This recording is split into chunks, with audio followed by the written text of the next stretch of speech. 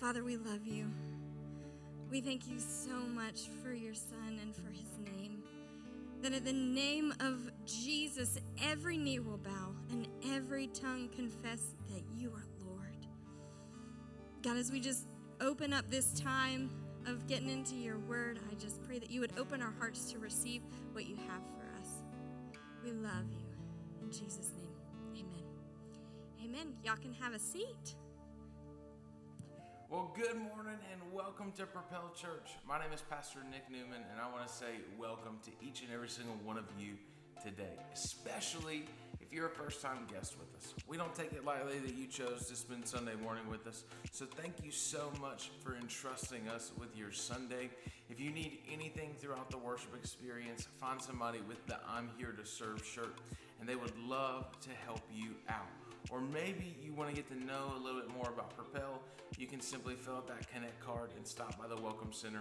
We would love to give you a gift, and you get to find out so much more about Propel Church, why we exist and why we're created. We love that you're here this morning. I believe that God has some incredible things in store.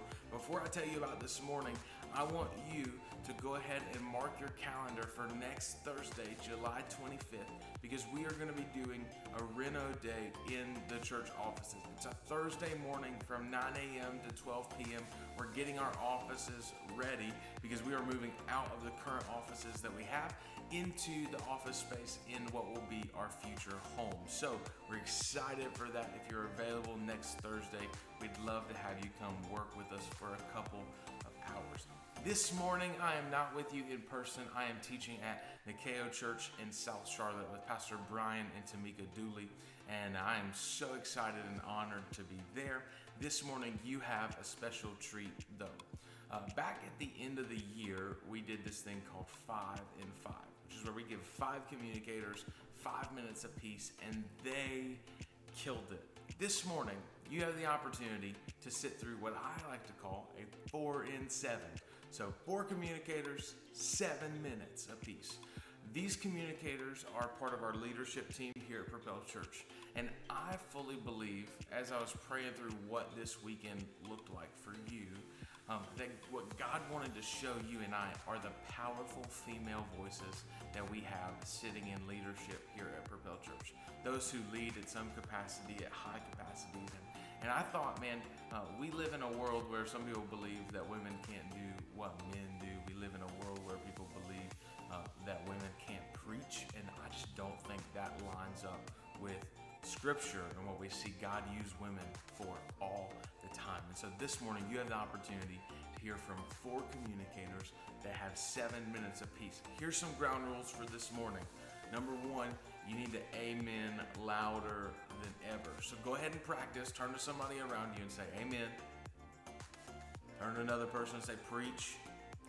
And as these communicators are delivering God's word, I want you to amen the house down. It's encouraging for them, and it builds their faith up as they deliver God's word to you. The second thing is they have 7 minutes. And so you're going to see a countdown clock on the screen. When they get to 10 seconds, I want you to say back to them, 10, 9, 8, and help them count down because they're going to transition into the next communicator. And last, would you just help me honor and welcome the first communicator of this morning, Kathy Starnes. Good morning, Propel Church. Hey, I would like to start out, if you guys would help me, I'd like to honor Pastor Nick. You know, Pastor Nick doesn't have to share this stage, but he does because he believes in the value of bringing up communicators. That actually ties into one of our core values out there on those banners. It says, we equip leaders. Pastor Nick knows that the more people who can effectively communicate God's word, then the more people are going to hear God's word. And the more people who hear God's word, then the more lives that are going to be changed. So will you guys help me honor Pastor Nick here for just a second? He's not here this morning, but he's going to be watching this later. So thank you for that. So the invitation to speak on stage sparked an excitement in me. I love being in the spotlight. Y'all, studies show that the number one fear that people list is the fear of public speaking. more than death. People are afraid of doing this right here. Not your girl. Okay? You guys give me a microphone, I will talk all day long. They have that timer on there for me, okay? So as I started preparing for today and thinking about different topics that I could speak on, I went through a whole list. And I was thinking, well, I could talk on this topic right here, and these people would be really glad I talked about that. Or I could talk about this topic over here, and these people would be really impressed with all of my biblical knowledge. Or maybe I could talk on this topic, and I could probably make that really entertaining, and everyone would laugh, and it would be entertaining. And if I did a good job, Pastor Nick might let me teach again. And while I was going through all of that, God stopped me right in my tracks, and he said, motives matter. It matters why you do what you do, parentheses, Kathy, because that's what he said to me in that moment. So I want to talk about a motivator that some of us struggle with, and that motivator is people-pleasing. Now, this is one of those sin issues that sometimes sneaks in that you don't even know that it's happening, like a lot of sin issues do. And you might say you don't have a problem with people-pleasing. You might say things like, I don't care what anybody thinks about me. You might say things like, I don't have to please anybody but God, wife, husband, whoever, all right? You might think that that's not one, but I have put together a few indicators that people-pleasing might be an issue for you. I've entitled them, You Might Be a People Pleaser If. Hang on. So, you might be a people pleaser if you have ever agreed with people to avoid sounding argumentative. Have you ever been in a meeting at a table with like 4 or 5 people, and everyone at the table had an idea that they thought it was a great idea, and you didn't think it was a great idea, but you didn't say anything because you didn't want to be that person who didn't, right? So you might be a people pleaser if that's ever happened to you. Or have you ever had trouble saying no? And before you answer that question, answer this question. Is your calendar full? When someone asks you, how was your week last week, do you say busy? Is that always the answer?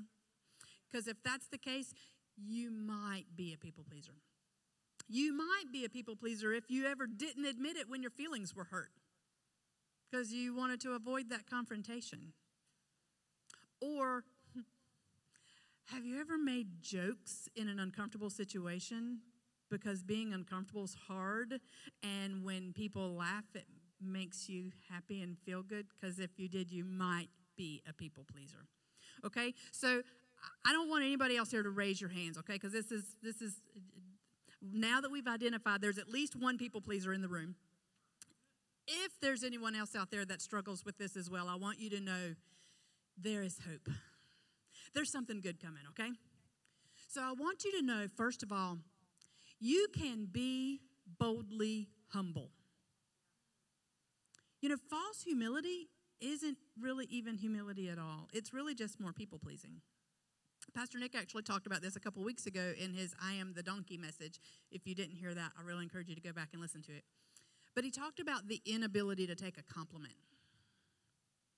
In Ephesians 2:10, it says, "For we are God's handiwork, created in Christ Jesus to," say it with me, "do good works, which God prepared in advance for us to do." He wants us to do good things. He prepared us to do good things. He created us to do good things. It's okay to be bold in that, with humility, of course. That's a whole nother message. All right. Second thing I want you to take with you today is God desires greatness in us, but it's not for us. He desires greatness in our lives so that we can glorify Him. He wants us to do all those things that make us great. He wants us to crush it in business. He wants us to be proficient speakers or writers or excel in sports, if that's your thing. I don't sport. He wants you to be an amazing parent or spouse or whatever greatness looks like to you. He wants you to be great in that. But it's not for us, it's for Him. Now, I do want to throw a disclaimer out here, because as I started teaching this, the greatness is not for us. Might sound like God is not for us, but that's not true. God is absolutely for us. And as a matter of fact, in Ezekiel 36:9, it says, "Look, I'm on your side. He is on our side, but he doesn't build us up in all that greatness in us for us. He does it for him. So Ephesians 3:20 and 21, this first verse, 3:20, is kind of our life verse right now at Propel Church, as we're in this season of more right now. And it says in 3:20, now to him who is able to do immeasurably more than all we ask or imagine, according to his power that is at work within us. Then 21 says, to him be the glory in the church and in Christ Jesus throughout all generations, forever and ever. Amen. He wants us to be great, but it's for him. So what do? We ask God to reveal our motives. We pray, God, am I working to please people? Or am I working to glorify God? Am I working to earn approval? Or am I working to build your kingdom? Motives matter.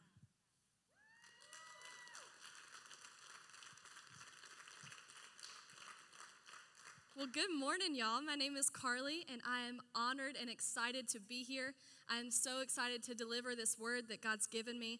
I'm going to jump right in. I want to read a passage of scripture out of Luke where we find a man that I think we can all relate to. So I'm going to get started in Luke chapter 8, starting in verse 27. It says, as Jesus was climbing out of the boat, a man who was possessed by demons came out to meet him.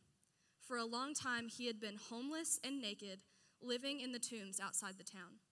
As soon as he saw Jesus, he shrieked and fell down in front of him. Then he screamed, why are you interfering with me, Jesus, Son of the Most High God? Please, I beg you, don't torture me. I think we've all been there, right? We've all found ourselves at this point, at the lowest of lows, completely miserable, desperate for God to do something. And I think sometimes in those lows, it's a lot easier to just stay there.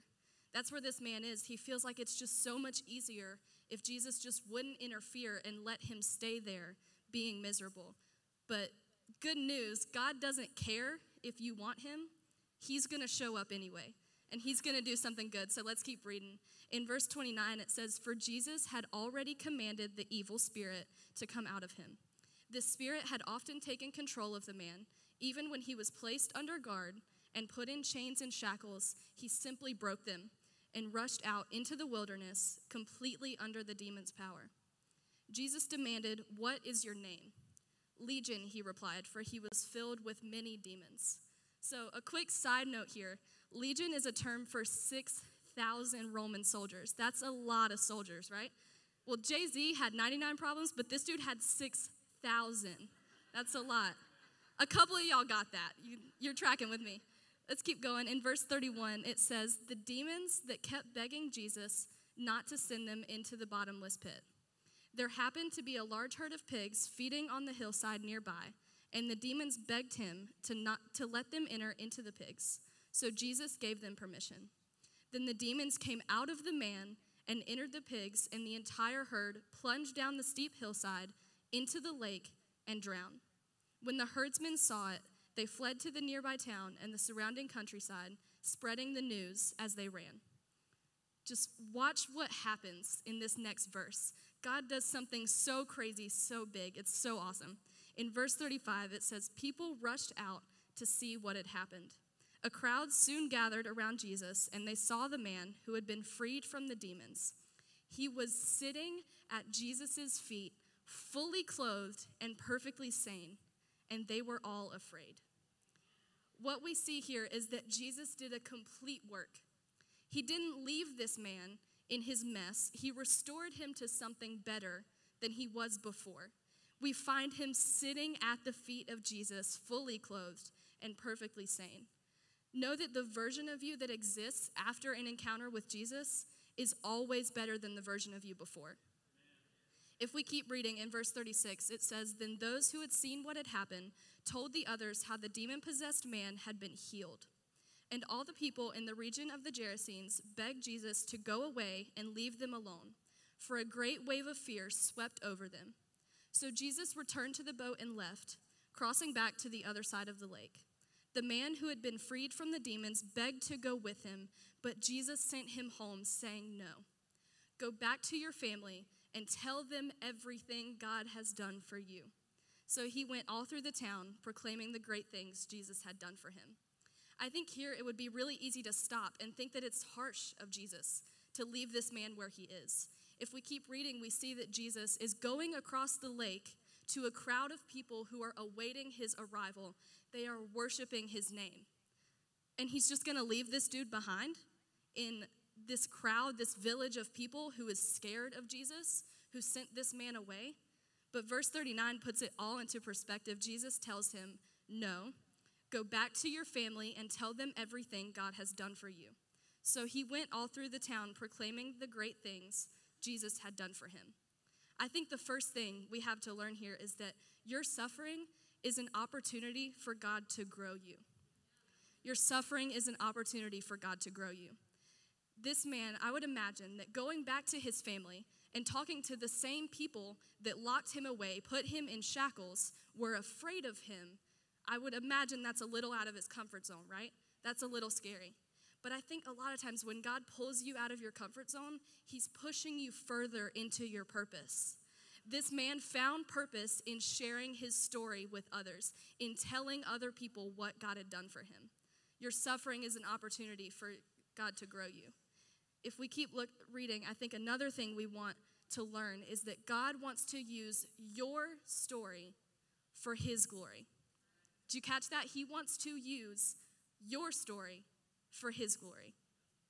Jesus doesn't tell this man just to go back to the life he lived before, to keep living in the mess, in the sin he was stuck in. He gives him specific instructions to tell others everything God has done for him. He gives him a purpose, and that purpose lives in the same pain that he was experiencing before he encountered Jesus. Your purpose can be found in sharing what God has done for you and with you with others. It wasn't all for nothing. The pain he experienced wasn't all for nothing. The pain you've experienced isn't for nothing. There is purpose in the pain, and it may not be pretty, but it does tell a story, and God wants to use that story for his glory. So for those of you that relate to the man at the beginning of the story, know that God hasn't forgotten you. He still is chasing after you and desires to restore you to something better than you were before. Know that he desires to bring you freedom from that current pain, and my hope is that you would turn to him and find that freedom in Christ. Some of you relate more to the man on the other side of the pain, right? Know that God isn't done with you yet. You still have purpose. He still desires to use you. So my hope is that you would find the courage to share what God's done in your life. He wants to use your story for his glory. Not for your own glory, but for his. So find that courage to share your story.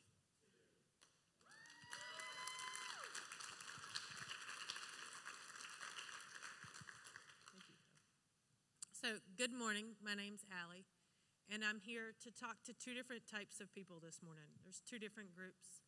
And the first group I want to talk to this morning is those of you who came in and you are not sure about this God thing. Like someone invited you and you're here, but you're still trying to figure it out. One, we are so happy you are here. We absolutely believe that you can belong here long before you figure out God, long before you believe in. So thank you. And the other group of people is those of you who do believe in God, those of you who are putting Jesus at the center of your life. So because both groups of people, no matter where you are, I think that you still have fears and doubts and questions about the things that are going on in your life. And fears are very real. Sometimes fears are absolutely based in reality. Like if I climb a ladder, I could fall down. That's a real fear, and that's reality. Or sometimes fears are based in semi-reality. Like people who have a fear of spiders, yes, somewhere in this world there's a spider that could bite you and kill you, but it's not on this stage, right? So we're going to be okay. That's like a semi-reality fear. And then there's this third fear that people have, and it's absolutely not based in reality at all. And I actually have one of those. I live in a house full of boys, and it is full of dirt and animals, and like I can go outside, and I'm used to it. I'll go outside and play with them, and I can catch a frog and hold it in my hand. But if that frog is dead, like it's a 5-foot radius. I don't care what you tell me. I'm not, nope. And if my child picks up the frog, like, stop, nope, go away from me. I don't want any part of it. I don't care if it's not logical. That doesn't matter to me. It's my fear, and you are not coming near me with a dead thing. Like, the end. And I think sometimes our fear of God is the same way. It's not logical. It doesn't make sense, but we're afraid to follow his plan. We're afraid to do what he's asked us to do. We're afraid to step out. And for some of you, I want to go through and prove to you, show you the history that God has followed through on his promises. So a few weeks ago, Tori talked to us about Moses and how God promised the Israelites that he would free them from slavery. And he did it. He made a promise. They followed the plan. He freed them. He did that. And some of y'all are sitting there and you still have this fear and this question and this doubt in your head. And you say, okay, well, that was the Old Testament. That was then. Okay, I'm going to tell you about my man Peter. All right? Peter doubted. He had fears. He continued to sin and he failed. And in the end, he was named Peter because the promise was that he would be a foundational piece of God's church. He was named Peter. He still sinned. And in the end, he came back and saved thousands of people. He went around preaching. He did what God told him he would do, despite everything. And y'all are still sitting there like, okay, that's then and this is now, and you still want me to follow God's plan and I don't see it. The honor that I have from the position I sit at here at Propel Church, I'm the executive director. And that also includes being over all of the finance. So from my perspective, I get to see things not everybody gets to see. So I want to tell you a little story about what happens when you follow God's plan. So in Malachi 3:10 says, "Bring the full tenth into the storehouse, so that there may be food in my house. Test me in this way, says the Lord of the armies. See if I will not open the floodgates of heaven and pour out a blessing for you without measure." So if it's good enough for God, we believe it's good enough for us. And every year we do a tithe challenge. And we challenge people to tithe for 90 days. And that if God doesn't bless you at the end of those 90 days, we will absolutely give you your money back. That's how much we trust God. So can I tell you that in my 3 years of this position, no one has ever done it and come to us at the end and said, hey, God didn't bless me. We should let that sink in. Nobody ever followed God's plan and tested him and said, God didn't bless me at the end. That's this year. That's right now. That is, people in this room have followed his plan and they have been blessed by him. And I'm here to tell you that at the end of my life, when I go through things, I want to hear that same word in my life. I want to say, God blessed me. God did those things in my life. So no matter which of these two groups you're in, whether you believe in God or not, that fear that you have, it's like my fear of frogs. It's absolutely irrational. There's example after example after example, and yet you're still full of doubt, and you're still full of questions. So I want to share this last verse with you.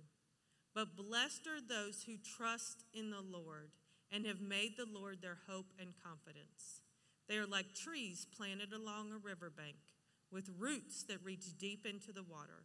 Such trees are not bothered by the heat or worried by long months of drought. Their leaves stay green and they never stop producing fruit. See, those who trust in God are just like these trees. Their roots grow deep. They're not bothered. They're not worried about the times of drought because they've trusted in his plan. They know that they will be provided for, just as we should know. So the facts are there. And the fear is irrational. So then what do? You have to let it go. And it's one of the hardest things. You have to let it go and just trust God. Ask God to help you let it travel from the 8 inches from your heart or from your head to your heart. It might be the longest travel it ever takes, but ask him for help so that you understand and you're able to let it go. So on your deathbed, that the thing you regret is not following God, because he will bless you. Thank you.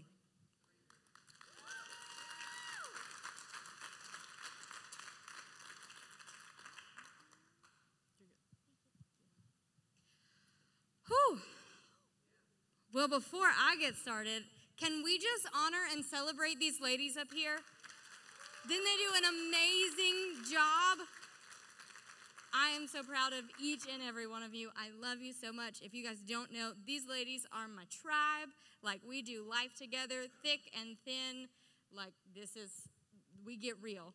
And if you don't have a tribe, you need to get a tribe, because these ladies are so crucial to my life. And I'm so thankful for them. And I'm so proud of how well that they did. Y'all, love you. So what's with this bowl I've been holding this whole time? I'm sure everybody's heard that when life gives you lemons, you make lemonade. Here's the thing, though, about giving. There has to be a receiving into it. I have never voluntarily received anything that life has given me. I don't think it's really that life gives us lemons as much as life, throws them at us. When we're not expecting it, out of nowhere, we get hit with a lemon from life. So I want to talk to you today about a woman named Naomi. Her story can be found in the book of Ruth. And in the first 5 verses of the very first chapter, we see Naomi gets hit with not 1 or 2, but a bunch of lemons all at once. See, her and her husband left their town of Bethlehem, where their friends were, where their family was. With their 2 sons, they left and moved to Moab. Now, while they were there was a famine in the land. Naomi's husband died. Her sons got married to Moabite women, and then her sons died. So here she is, a widow with 2 daughters-in-law that are also widowed. There's a famine in the land. She can't take care of herself, much less her 2 daughters-in-law. So she has to leave and send them away and go back to where she came from. I think this is one of those life throws lemons at you moments. She's going along, living her life, and then out of nowhere, her husband dies. And then there's a famine in the land. And then not 1, but both of her sons die. She's been hit and beat and bruised by the lemons of life. And now she's got to send the only other people in her life away. And one of them chooses to stay, Ruth. And you see the famous lines, where you go, I go, where you stay, I'll stay. Your people will be my people, and your God will be my God. And so Naomi and Ruth go back to Bethlehem, and here we pick up in verse 19. So the 2 women went on until they came to Bethlehem. When they arrived in Bethlehem, the whole town was stirred because of them. And the women exclaimed, "Can this be Naomi?" "Don't call me Naomi," she told them. "Call me Mara, because the Almighty has made my life very bitter. I went away full, but the Lord has brought me back empty. Why call me Naomi? The Lord has afflicted me. The Almighty has brought misfortune upon me." So much so that she changed her name. Now, what's important here when she says, "Why call me Naomi?" is because Naomi means pleasant. It means my delight. Mara means bitter. Because of the circumstances in her life, she literally changed her identity to match her circumstance. Instead of wanting to be known as pleasant, she wanted to be known as bitter. she had been thrown too many lemons in her life. She had to take steps backward. She had to go back. She had left Bethlehem, and now she has to go back, not just without her husband, but without her sons. There's nothing that she could do to make a living in that time. And she changes her name to match her circumstances. Now, honestly, life's not always going to go your way. It's not always going to go my way. I've heard it said that life is 10% what happens to you and 90% about how you respond. See, you can't control what happens to you in life, but you can control how you respond. Now, I'll be honest, I don't always respond well. I yelled at the FedEx lady last week on the phone. Not my, best moment. I don't always respond well to the circumstances in my life, but here's what I've learned, that you can get bitter or you can get better, but you can't do both. When life throws you lemons, you have two options. You can get bitter or you can get better, but you can't do both. You can't do both. Like I said, one of Naomi's daughters-in-law went back with her, Ruth.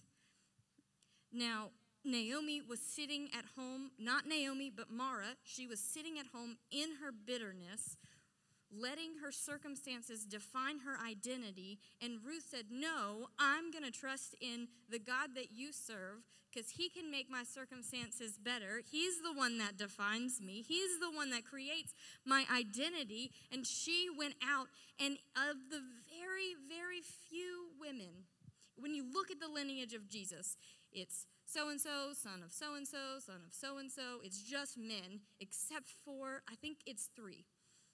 And Ruth is one of them. Because she didn't sit in her bitterness and let her life and her identity be defined by the circumstances that she couldn't control. So what do we do? How do we respond? How should we respond? In Ephesians 4, verse 31, it says, let all bitterness, anger, and wrath, shouting and slander be removed from you, along with all malice, and be kind and compassionate to one another, forgiving one another, just as God also forgave you in Christ. Now, I want to look at this for just a second, because those first few words, anger, wrath, shouting, slander, malice, those are all secondary emotions or responses to what has happened to us. Now, I believe those are secondary responses to bitterness that comes from unforgiveness. See, there's not some magical person handing or throwing out lemons in life. No, there are people in your life that have hurt you. Coworkers, friends, family members. There are people that have hurt you. And if you see any of this in your life, any bitterness, if you see any anger, wrath, shouting, slander, malice that is coming out of your life, if you think about a tree has branches and a trunk and roots. Anger, wrath, all that, those are just the branches. You can cut those down all day long. You can try and control your anger. You can try and control your wrath or your shouting or your slander. But if you don't get to the root of the issue, the tree still lives. So those things, anger and wrath and all that, are branches on a tree of bitterness that are rooted in unforgiveness. And I believe there are those of you in here today that when I said people hurt you, man, you know who. You had that name right here. And whether you know it or not, you've let your unforgiveness towards them control your life. And today, you can make that change. So with every head bowed and every eye closed, I want to pray with you. I'm going to ask you to think of that name and to pray this prayer We're going to pray a prayer of forgiveness toward the person or persons that have hurt you. So repeat after me. God, I have harbored unforgiveness in my heart. It has grown into bitterness, and I'm ready to let it go. I forgive and say their name. I forgive them for hurting me. I'm sorry for keeping this unforgiveness in me, and I ask you, God, to forgive me. And now this is the hard part. See, the verse said to be kind and compassionate to one another, so this part's going to be a little hard. And God, I ask you to bless them. In Jesus' name, amen. Now, for some of you today, that last part of the verse in Ephesians that says, as God also forgave you in Christ, that part doesn't ring true for you because you haven't experienced the forgiveness of God in your own life. I'm here to tell you today that God sent his son, Jesus, to die on the cross so that he could take away all of your sins, all of your wrongdoings, past, present, future, all of them gone, wiped clean. You have a blank slate. And God rose him from the dead to bring you back into relationship with him. So with every head bowed and every eye closed, again, if that's you today and you want to experience that forgiveness and that relationship, would you just lift your hand? Again, we're going to pray, and I ask you if you would repeat after me. Say, Jesus, today I give you my life. I put my hope and trust in you. Thank you for dying in my place so that I could have new life. In Jesus' name, amen. Amen. Well, you guys can stand up and celebrate with those who just made decisions for Jesus. Woo! We're going to sing one more song called Place of Freedom, and the bridge says, there's no one that can bring me peace, that can wash me clean like you, Lord. There's nothing in this world that can free me. You saved my soul. Let's worship